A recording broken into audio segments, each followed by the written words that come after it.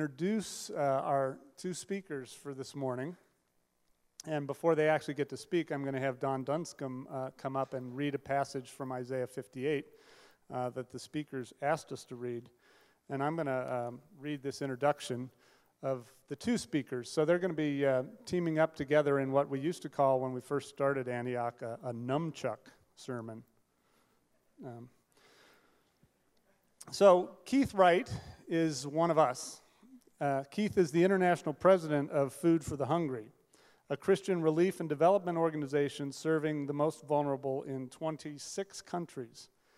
Keith has more than 20 years of innovative relief and development leadership and implementation experience in Africa, Latin America, Asia, and the U.S. For 11 of those years, he lived in Africa. Keith is passionate about finding solutions to the world's most serious problems by pursuing not-for-profit and for-profit innovations that tap the emerging strengths of the global South. Keith and his wife Heidi and their 4 children moved here to Central Oregon and to Antioch about a year ago, and I hope many of you have come to know these very interesting folks. Teaming with Keith in this nunchuck sermon is Nathan George.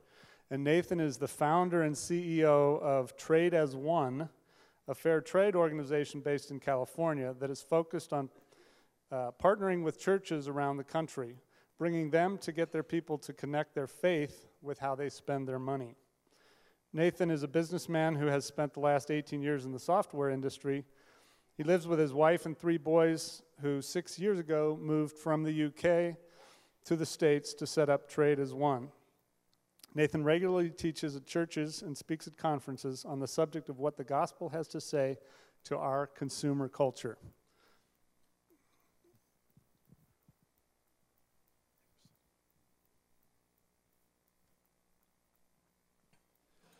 Isaiah 58. Cry aloud, do not hold back. Lift up your voice like a trumpet.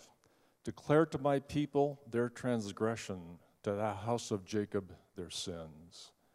Yet they seek me daily and delight to know my ways, as if they were a nation that did righteousness and did not forsake the judgment of their God. They ask of me righteous judgments. They delight to draw near to God. Why, have we fasted and you see it not? Have we humbled ourselves and you take no knowledge of it? Behold, in the day of your fast, you seek your own pleasure and oppress all your workers. Behold, you fast only to quarrel and to fight and to hit with a wicked fist.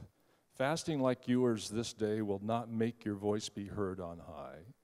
Is such the fast that I choose a day for a person to humble himself? Is it to bow down his head like a reed and to spread sackcloth and ashes under him? Will you call this a fast and a day acceptable to the Lord? Is this not the fast that I choose? To loose the bonds of wickedness, to undo the straps of the yoke, to let the oppressed go free, and to break every yoke? Is it not to share your bread with the hungry and bring the homeless poor into your house? When you see the naked and cover him, and not hide yourself from your own flesh?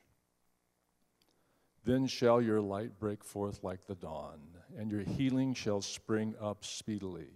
Your righteousness shall go before you. The glory of the Lord shall be your rear guard. Then you shall call, and the Lord will answer. You shall cry, and he will say, Here I am.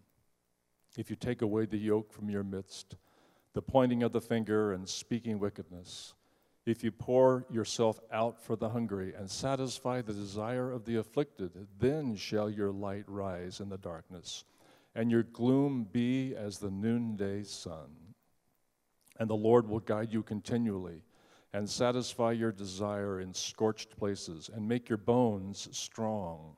And you shall be like a watered garden, like a spring of water whose waters do not fail. And your ancient ruins shall be rebuilt.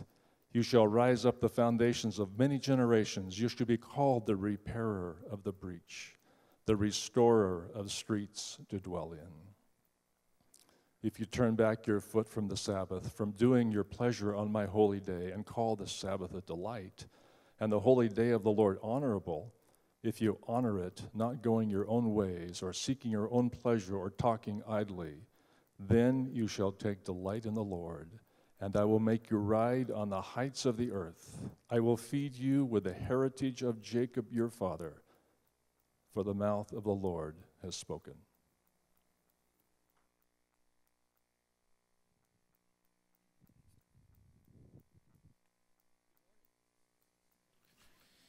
You might be asking yourself at this point, where's Ken Weitzma? Could be floating the river right now.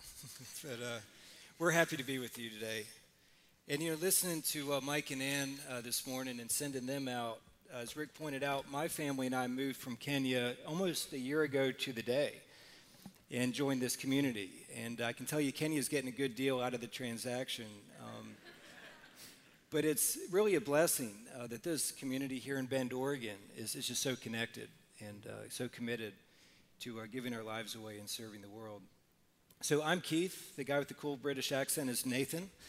And we are going to do a nunchuck sermon and hopefully not knock ourselves out on the backswing. There we go. Okay, so you might be wondering, why is a business guy and an NGO guy in relief and development up here today? Partnerships are sadly unusual in the church, and not as common as they should be among social justice organizations. And while God does call specific organizations, churches, and businesses into existence, I have to think he gets a little bit frustrated by the lack of cooperation and coordination and sharing that we don't do quite as we should, that we act as if we can achieve the big missions God's given us alone and without each other. The fact is that to move the needle on transforming the world requires active, healthy, and creative partnerships to bring together our talents and resources. We, the church, must develop the ability to think beyond our individual identity, self-interest, and pride, to develop the ability to collaborate, to bring the distinctives, resources, and positioning of these different bodies together to accomplish much more than we could alone. So the FH and Trade as One partnership is one example of coming together as a three-legged stool of NGO, business, and church to respond to poverty. And while our message today is not really about partnership per se, Nathan and I share a commitment to that and believe in creative collaboration. And we just wanted to kind of make that point up front because we think it's so fundamental to our collective response to God's call. And incidentally, I should mention that Nathan and I first met face-to-face at the Justice Conference this past February in Portland. So another good thing that came out of that event. So let's get into it, and I'll just have Nathan and I will introduce who we are and organizations a bit. Nathan, could you share a bit about your personal journey and the work and mission of Trade as One? Yeah, great. Well, it's great to be with you. I'm sorry about the accent. I can't do anything about it. Sorry. I actually grew up with an accent like you guys. My mother's from Denver, my father's from London, and I grew up a missionary kid. I resonate very strongly with the two kids up here. In fact, my brother and I were born on the mission field, and I remember the age of 10 running down the road in Iran, being chased by angry mullahs. If they had caught us, I'm pretty sure we would have been stoned. We would have been killed. So I've had a pretty radical upbringing. Getting stoned now where I live in Santa Cruz means something completely different.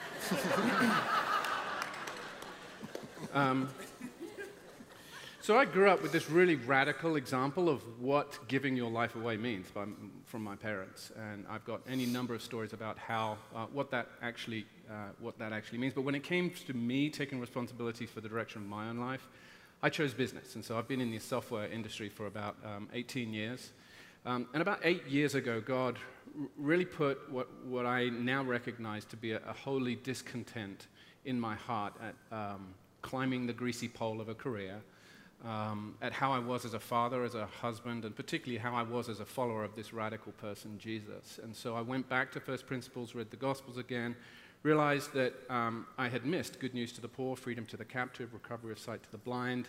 I don't know how you get to the age that I got to, having heard more sermons than I've had hot dinners, and missed that, but I did. And so as a business guy, I became fascinated about this intersection between business and job creation and good news to the poor and the church, the kingdom. And so deliberately spent time in that. Took some time off of work. My wife and I visited about 25 businesses on the front line of HIV/AIDS, human trafficking, women rescued from commercial sexual exploitation, rural poverty, urban poverty, just looking at what job creation did for them. And we're totally blown away by what we saw as transformation in whole communities that occurred just through the provision of dignified jobs. And so we got really excited about this model of the church engaging, not its giving. We need to do more giving. But in its spending, how we could have a massively transformational impact across the world if we engage. So it's a long story. My wife and I decided to move from the UK. We thought we were going to be ending up in India, ended up in California, I don't know, and started Traders One in order to partner with the church to get them to think about spending differently. And this is the video which compresses what Traders One is all about into a couple of minutes.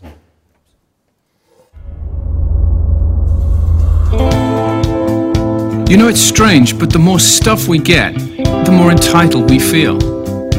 We become preoccupied, busy, driven people. We lose all sense of gratitude, and our generosity disappears. And we're reduced to being just consumers. We live in this system that ruthlessly targets us, that manipulates us, and before we know it, enslaves us.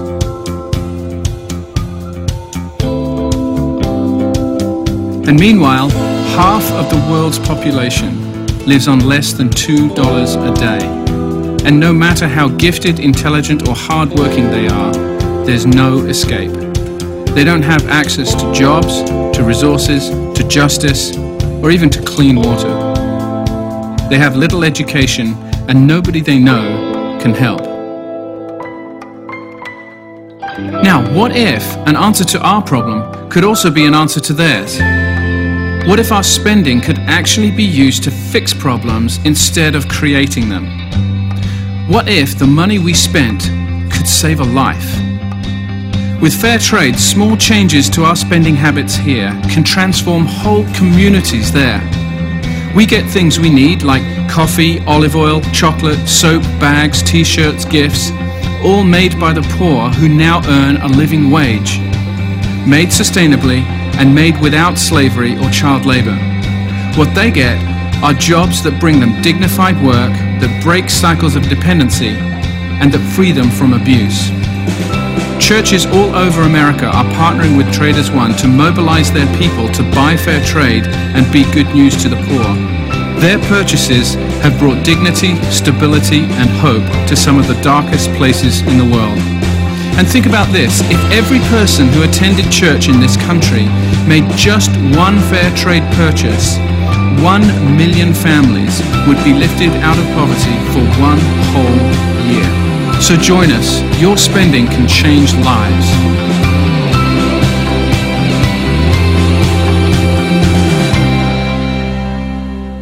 So Keith, that's Traders One. Tell us a bit about your background, your story, and the work of Food for the Hungry. Yeah, sure. Great video, actually. 20 years ago, I went to Africa, in all honesty, with the sense that I could contribute or help fix a troubled continent. So 21 years old, that was kind of my viewpoint. And what began as well-intentioned but paternalistic instinct has become a deep love and respect for that continent, and now Asia and Latin America as well. And over these past decades, I've learned a lot about what makes real, measurable, transformative differences in these places. And there are three key realizations have been, one, that I have been personally blessed and transformed by the very places that I went to help. And I honestly do believe that God's primary purpose in taking me to Africa 20 years ago was more about what he needed to do in my life. And I would say it's been a bonus that I've been able to make a contribution in some different ways back. So that was a shocker. You go to really change something and you realize that you're the one who has changed. So that's number one. Number two, that these countries have enormous talent, resources, and vision that must be a part of solving their own problems. And that might sound simplistic, but respecting that in practice is not always easy. And third, that partnership and collaboration is the only way that we can make a sizable impact together with these countries and communities to harnessing the energies and focus of so many good organizations and governments and efforts and communities. A case in point I'd want to share with you briefly is that a guy who was 8 years old when I first met him, when I first moved to Africa, Chinunu William. If you've been to Africa, he's one of the typical kind of barefoot kids following you around, peeking in your windows in the evenings, just kind of hanging around all the time. Went to school under a tree, only had one parent. Is now a good friend. We've been friends now for almost 21 years. From that point forward, and now he's more of a peer. He's finishing his MBA this year and planning to run for parliament, and he's someone that I really respect his views on where Africa is going in the future of that. And again, just a synopsis of a relationship that reflects my kind of maturing understanding of Africa and its potential, where they are. So today, I'm honored to lead the work of FH globally as international president. And we serve in 26 countries with over 2,500 staff, most of whom are nationals from the countries we serve. So I am a minority in my organization, and I love it. And I also coordinate our Global North office partnerships in several countries in Europe, as well as Canada and the US. FH targets both physical and spiritual poverty in the most vulnerable communities in countries around the world. And we walk with churches, leaders, and families to help to empower them to unlock their God-given potential, to take up their roles in the development of their communities and countries. This video is not quite as cool as Nathan's. There's only a 2-minute one I could find, but you'll get the idea, so we can share that. What moment in your life changed you forever? Was it a first kiss? A touchdown? Maybe it was the day you got married, or a simple act of kindness. History has been defined by many moments. Some were filled with devastation, some with regret, and others with courage and love and compassion. One by one, they have brought us to this time, this moment. Food for the Hungry has been serving the hopeless by meeting physical and spiritual needs for over 40 years. We are committed to working in the hardest places of the world. Today, we work in nearly 30 countries throughout Asia, Africa, Latin America, and the Caribbean to help communities become self-sustainable and self-sufficient. In 2011, with the help of people like you, over 900,000 people received access to clean water, and over 700,000 people received better access to the basic necessity of food. And now, 2012 is your time, your moment to be a part of a movement. Come and help us feed the hungry, drill a well, or build a school by sponsoring a child or running a race. Together, we can end extreme poverty. Here at FH, we have many moments to look back on. Let's create one now, together. So, I don't know what it is with the British accent. You're getting a double dose today.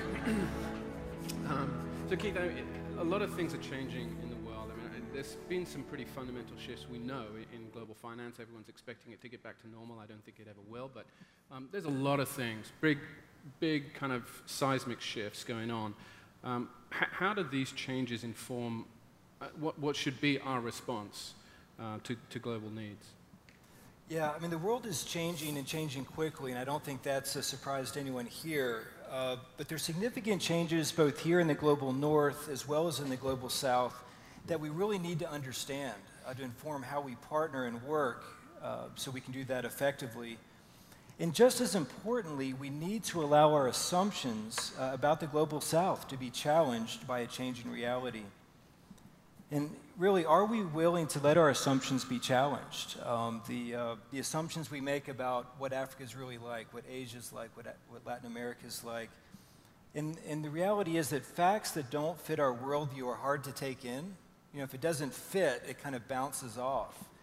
Yet, as believers committed to truth and committed to the world, we need to be open to constantly studying, learning, being exposed to how the world is changing. It's not slowing down, it's accelerating. And I think part of that's the interconnectedness and how that's picking up. But really, ultimately, to be aware of how God is moving in the world. So I'd like to frame a few of these changing realities for you around kind of two concepts: physical poverty and spiritual poverty. And that's kind of how we think about how we respond. So some of these facts will be familiar to you, kind of the same old story, but some I suspect might not be. And I'll ask your forgiveness in advance. I'm going to throw a few statistics at you, but just to frame a bigger picture. So as a baseline, there are now about 6.8 billion people in our world today. And of this, let me start with physical poverty. Of this, almost half the world, or more than 3 billion people, live on less than $2 a day. 1 billion people worldwide suffer from chronic hunger. 1 out of 2 children lives in poverty. 22,000 children die every day due to poverty. And to visualize that, imagine an average baseball stadium half full. And that's how many children are dying every day due to poverty. And most of these numbers, of course, of the physically poor live in the global south. And while these are bleak statistics, they represent significant improvement from even 10 years ago. Even 5 years ago, the number is 25,000 children dying every day. Progress is being made. But more than that, poverty is not the entire reality in the global south. For the first time ever, the proportion of people living in extreme poverty dropped in every single global south region. That's never happened before, and it's happened for the first time. Another equally real dynamic in the global south is that of the 10 fastest growing economies in the world, over the coming 5 years, 7 are in Africa. 8 are in global south nations, 7 of those are in Africa. So that's the kind of information you pull out of The Economist, not out of a mission report. These are the fastest growing economies on the planet. And if you fly between Africa capitals these days, you'll find plane loads full not just of tourist missionaries and aid workers, but also business guys. And it's kind of funny watching it, pinstripe suit, matching T-shirts, kind of all mixed together. And it's fantastic because all of these things are necessary given the realities of a changing global south. So those are just some snapshots on physical poverty. On spiritual poverty, whereas the global south does continue to face extreme poverty, that is part of their reality. Here in the global north, we have a growing spiritual poverty, a crisis of identity and meaning. The more we possess, the more we seem to struggle as a society. And it's kind of mind-boggling. It doesn't make sense. We heard from Ken Weissman just a few weeks ago that Oregon is the most, or one of the most unchurched states in the U.S. In the 1990s, the combined membership of all Protestant denominations in the U.S. declined by 10%, while the population increased by 11%.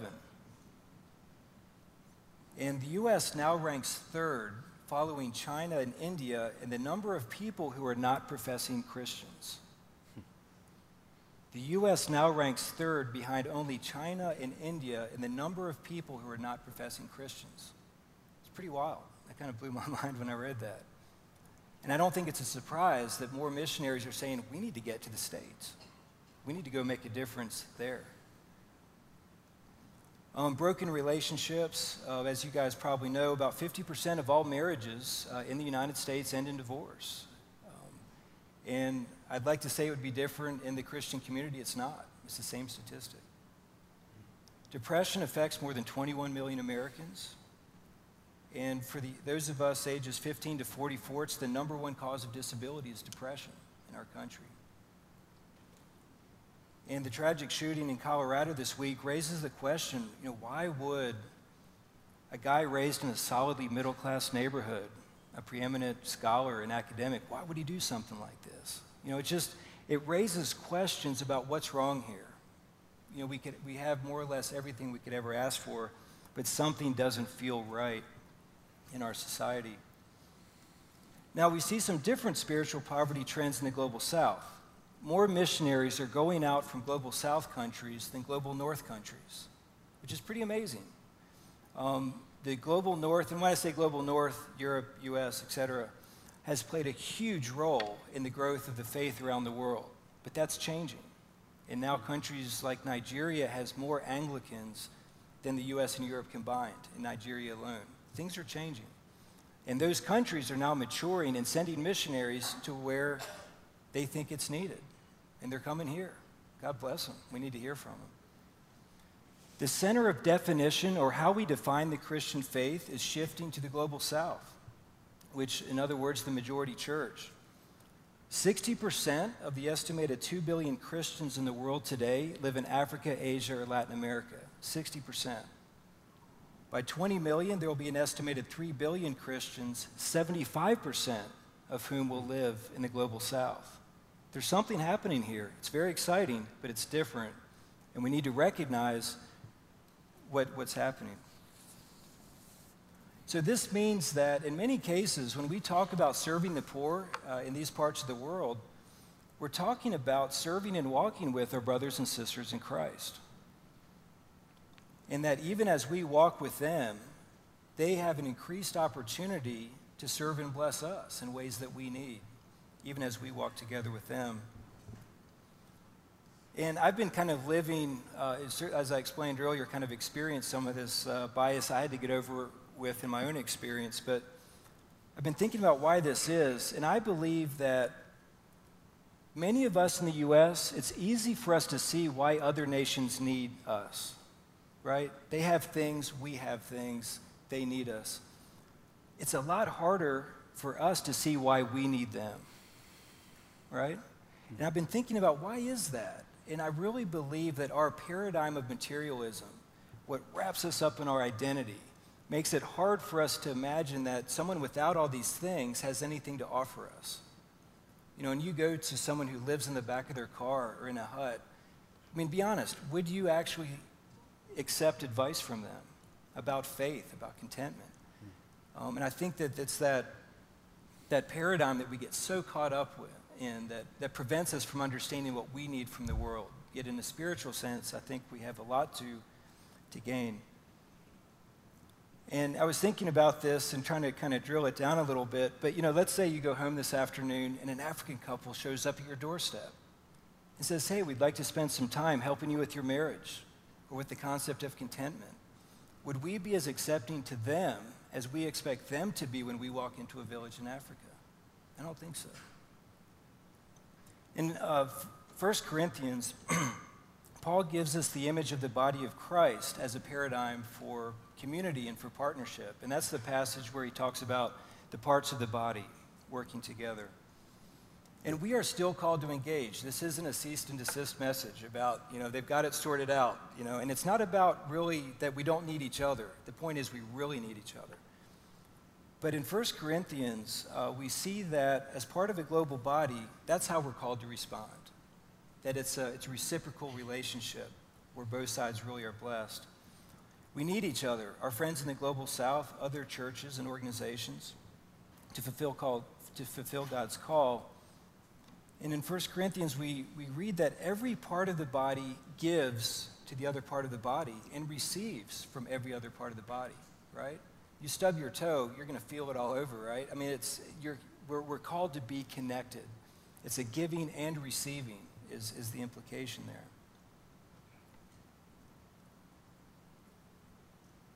Are we ready for that? Do we do that? Again, concepts are easy, not always easy to apply.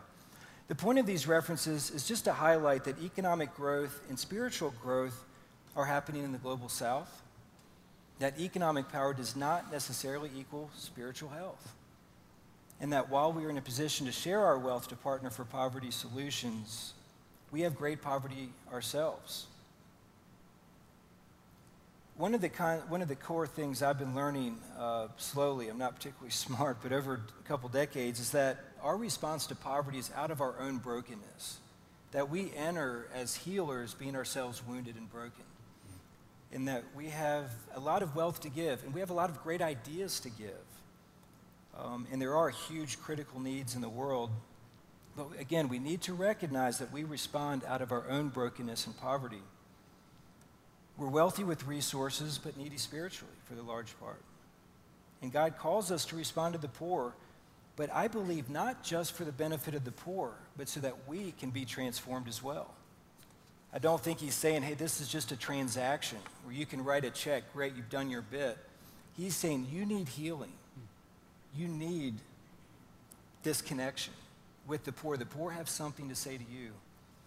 So in the reading of Isaiah 58 that we heard from Don, just read 2 verses from that. And it's kind of the answer to what true fasting is. What is the true practice of religion? Is it not to share your food with the hungry and to provide the poor wanderer with shelter, when you see the naked to clothe them, and not to turn away from your own flesh and blood? And here's the kicker. It says, then. It's a conditional statement. Then your light will break forth like the dawn, and your healing will quickly appear. Then your righteousness will go before you, and the glory of the Lord will be your rear guard. Then you will call, and the Lord will answer. You will cry for help, and he will say, here am I. I sure want that. But it's that statement, do this, and I've got your back. You're broken, respond, and I will be with you. So we do tend to write a check to move on with our lives, and checks are good things. Ken, you heard me on that when you watched this. Checks are great. We have resources to give. But beyond sharing our resources, what is required of us? Isaiah 58 is a powerful passage, not just of the call to respond, but God's promise of meeting our needs as we do so. So I'm going to hand back over so we can change accents here. Nathan, could you share some thoughts with us about how we can and should respond as a community to better reflect the true fasting? Yeah, thanks, Keith. Really great stuff. So the failure of Israel's worship in Isaiah 58 was just simply the failure to reflect God's character. He says, you are just as self-interested as your neighbors. You do worship as if it matters to you, but you don't reflect my character.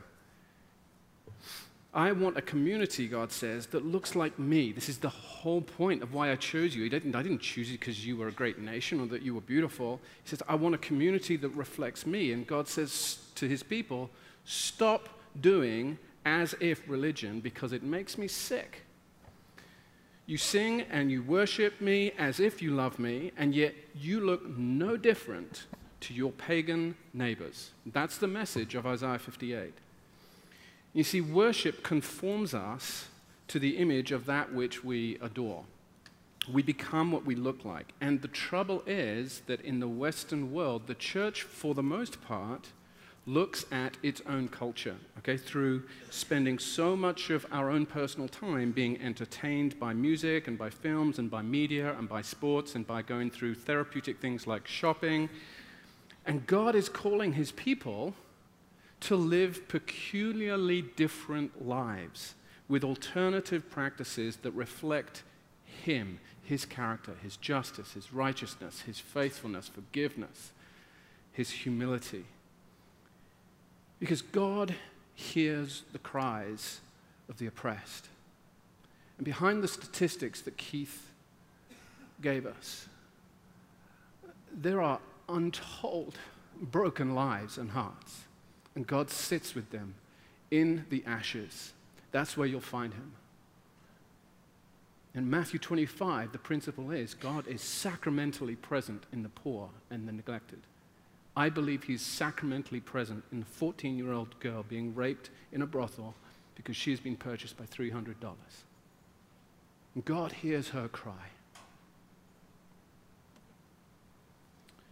And this is the point that Isaiah is making. He says to Israel, this is your very story, right? God heard your cries, and I brought you out of Egypt. Don't you get it? God is keenly attentive to issues of justice. And the question that Isaiah poses is, now, are my people going to reflect this too? And here's the thing for us, 2,500 years after the words of Isaiah. You see, mankind has been extraordinarily successful at mastering his surroundings.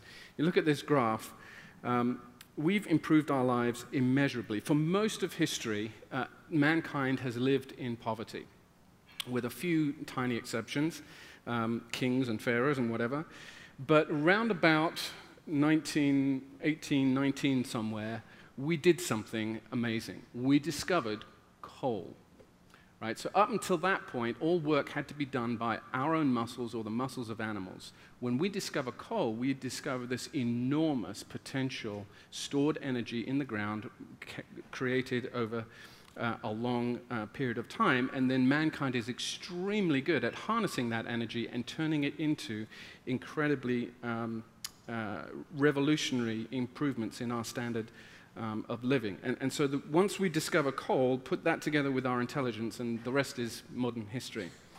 Now, it doesn't take the brains of an archbishop to work out that you can't carry on up that graph indefinitely in a planet of finite resources, okay? And I think what we are beginning to witness now is the slowing down and maybe even the reversal of that graph.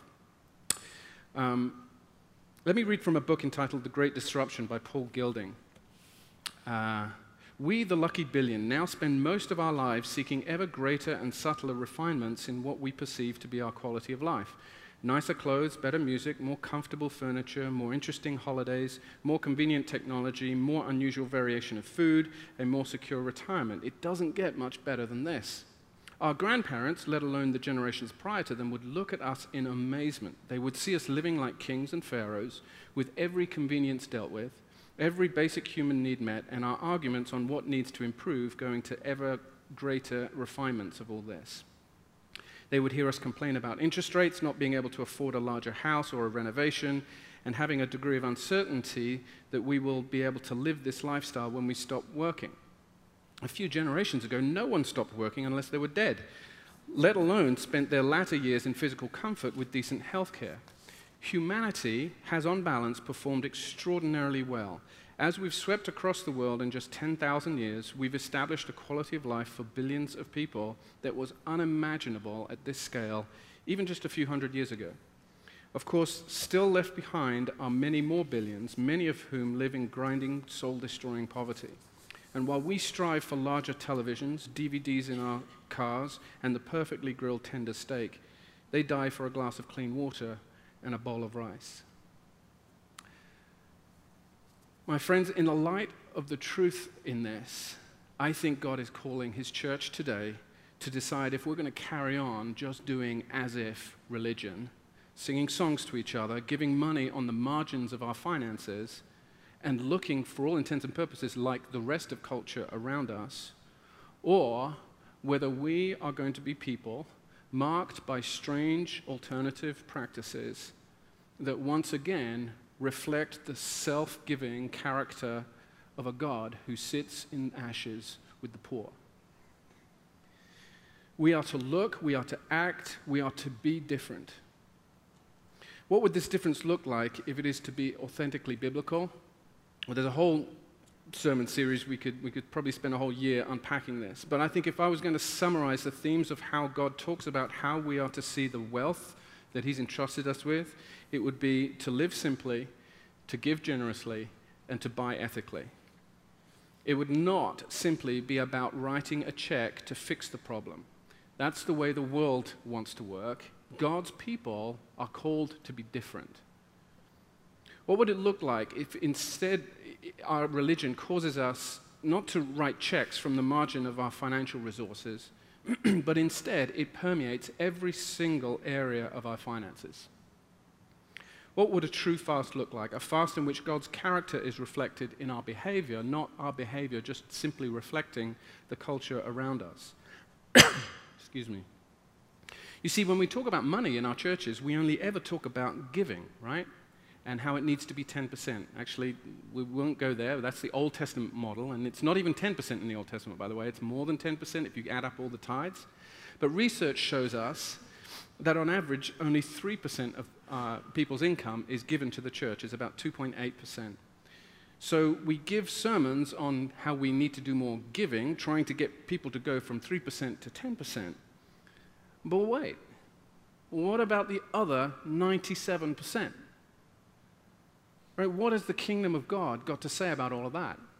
I've heard more sermons than I've had hot dinners, and I've only ever heard one or two sermons about the other 97%? How is God's character to be reflected in how we spend our money? Well, I think we would spend less, for a start, on ourselves. We would live more simply. That would free us up to be more self-giving, to give more generously.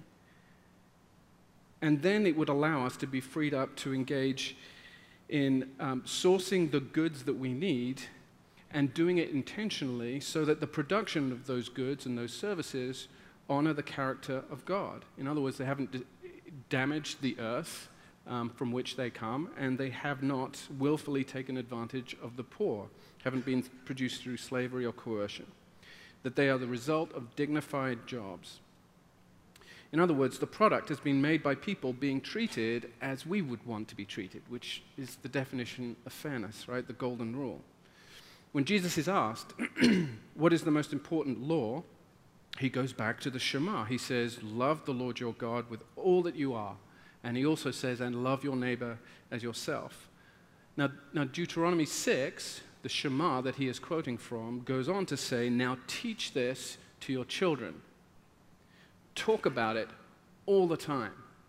When you wake up, when you go to bed, write it on your hands, bind it to your foreheads, write it above the gates of your city. In other words, the love of God, becoming that which we adore, is to infiltrate our most intimate relationships in our homes, the work that we do with our hands, what we think about every day. It is to be the governing principles of how we conduct commerce underneath the gates of our cities. And just as an illustration of this, stop to think for a moment about what the church could achieve if it intentionally used its spending power in this way. Last year, roughly $3 trillion was spent by Christians in the United States simply buying stuff, buying things, not services, just things. If you converted just 1% of that to, in this case, fair trade products as an example, we would create, collectively, just the Christians, would create 30 million jobs amongst the poorest of the poor, people that Jesus calls the least of these. So not by giving any more money, not by being more generous, not by buying things we weren't going to buy anyway, by simply making a deliberate, conscious decision to change where products that we were going to be consuming were bought, we could create 30 million jobs. And with 30 million dignified jobs, you know there's another 10 people for every job that you create that are positively affected by that. And I founded Traders One to be a tool for Christians to respond to this call of God to bring the kingdom into this whole area of how we spend our money, to see good news preached to the poor and freedom proclaimed to the captive through what we wear and what we eat, what we consume. So I'm going to explain one of the programs as an illustration of how this Shema thinking is applied to our spending. And whilst I would love lots of people here to rush outside and sign up for this program, I want you to hear this as well. What is more important to both Keith and I is that the Spirit of God through Isaiah 58 this morning speaks to you. And think about, what would the Shema mean for you? How every area of our lives, not just how we write a check and try and solve a problem and walk away and forget about it, how does all of that affect even the things that we consume on our tables?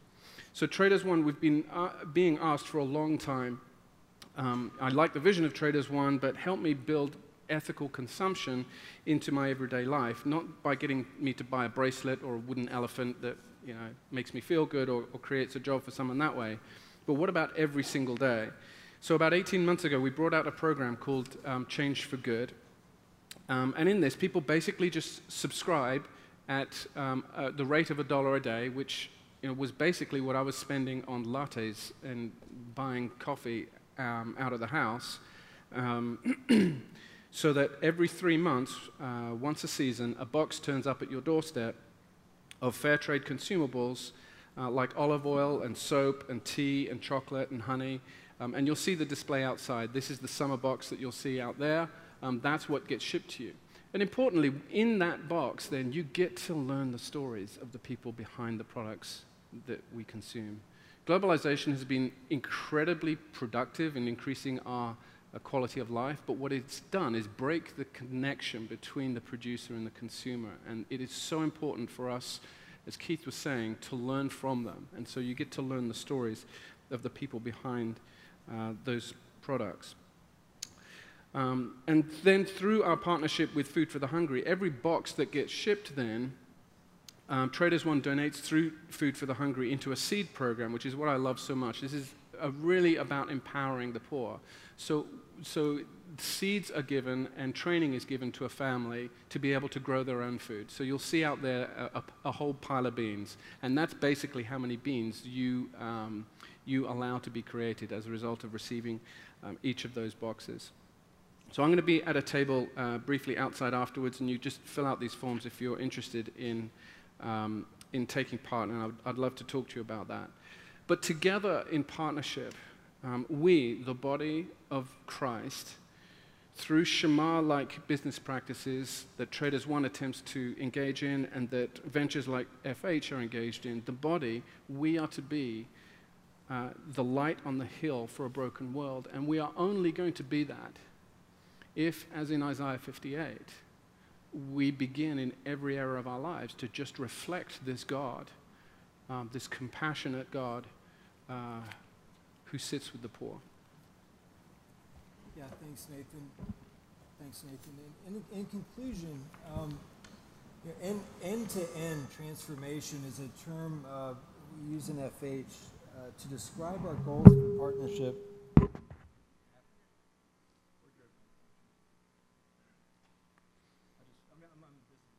So, is that okay? No? That's all right. Here you go. Hold on. Just got one sentence to go. Go for it. Fall off again. End-to-end transformation is a term we use to describe our goals for partnership between Global North churches and donors and Global South churches and communities, as we recognize that both can be blessed and strengthened, can be strengthened by the other through relationship and effective partnership. So in the sense that Nathan and I in FH and Traders One are trying to find how we can use our respective strengths and positioning as we engage with the world, be open to and ready for what God will do for you as you do for others. So thanks for listening this morning, and God bless. And I think we are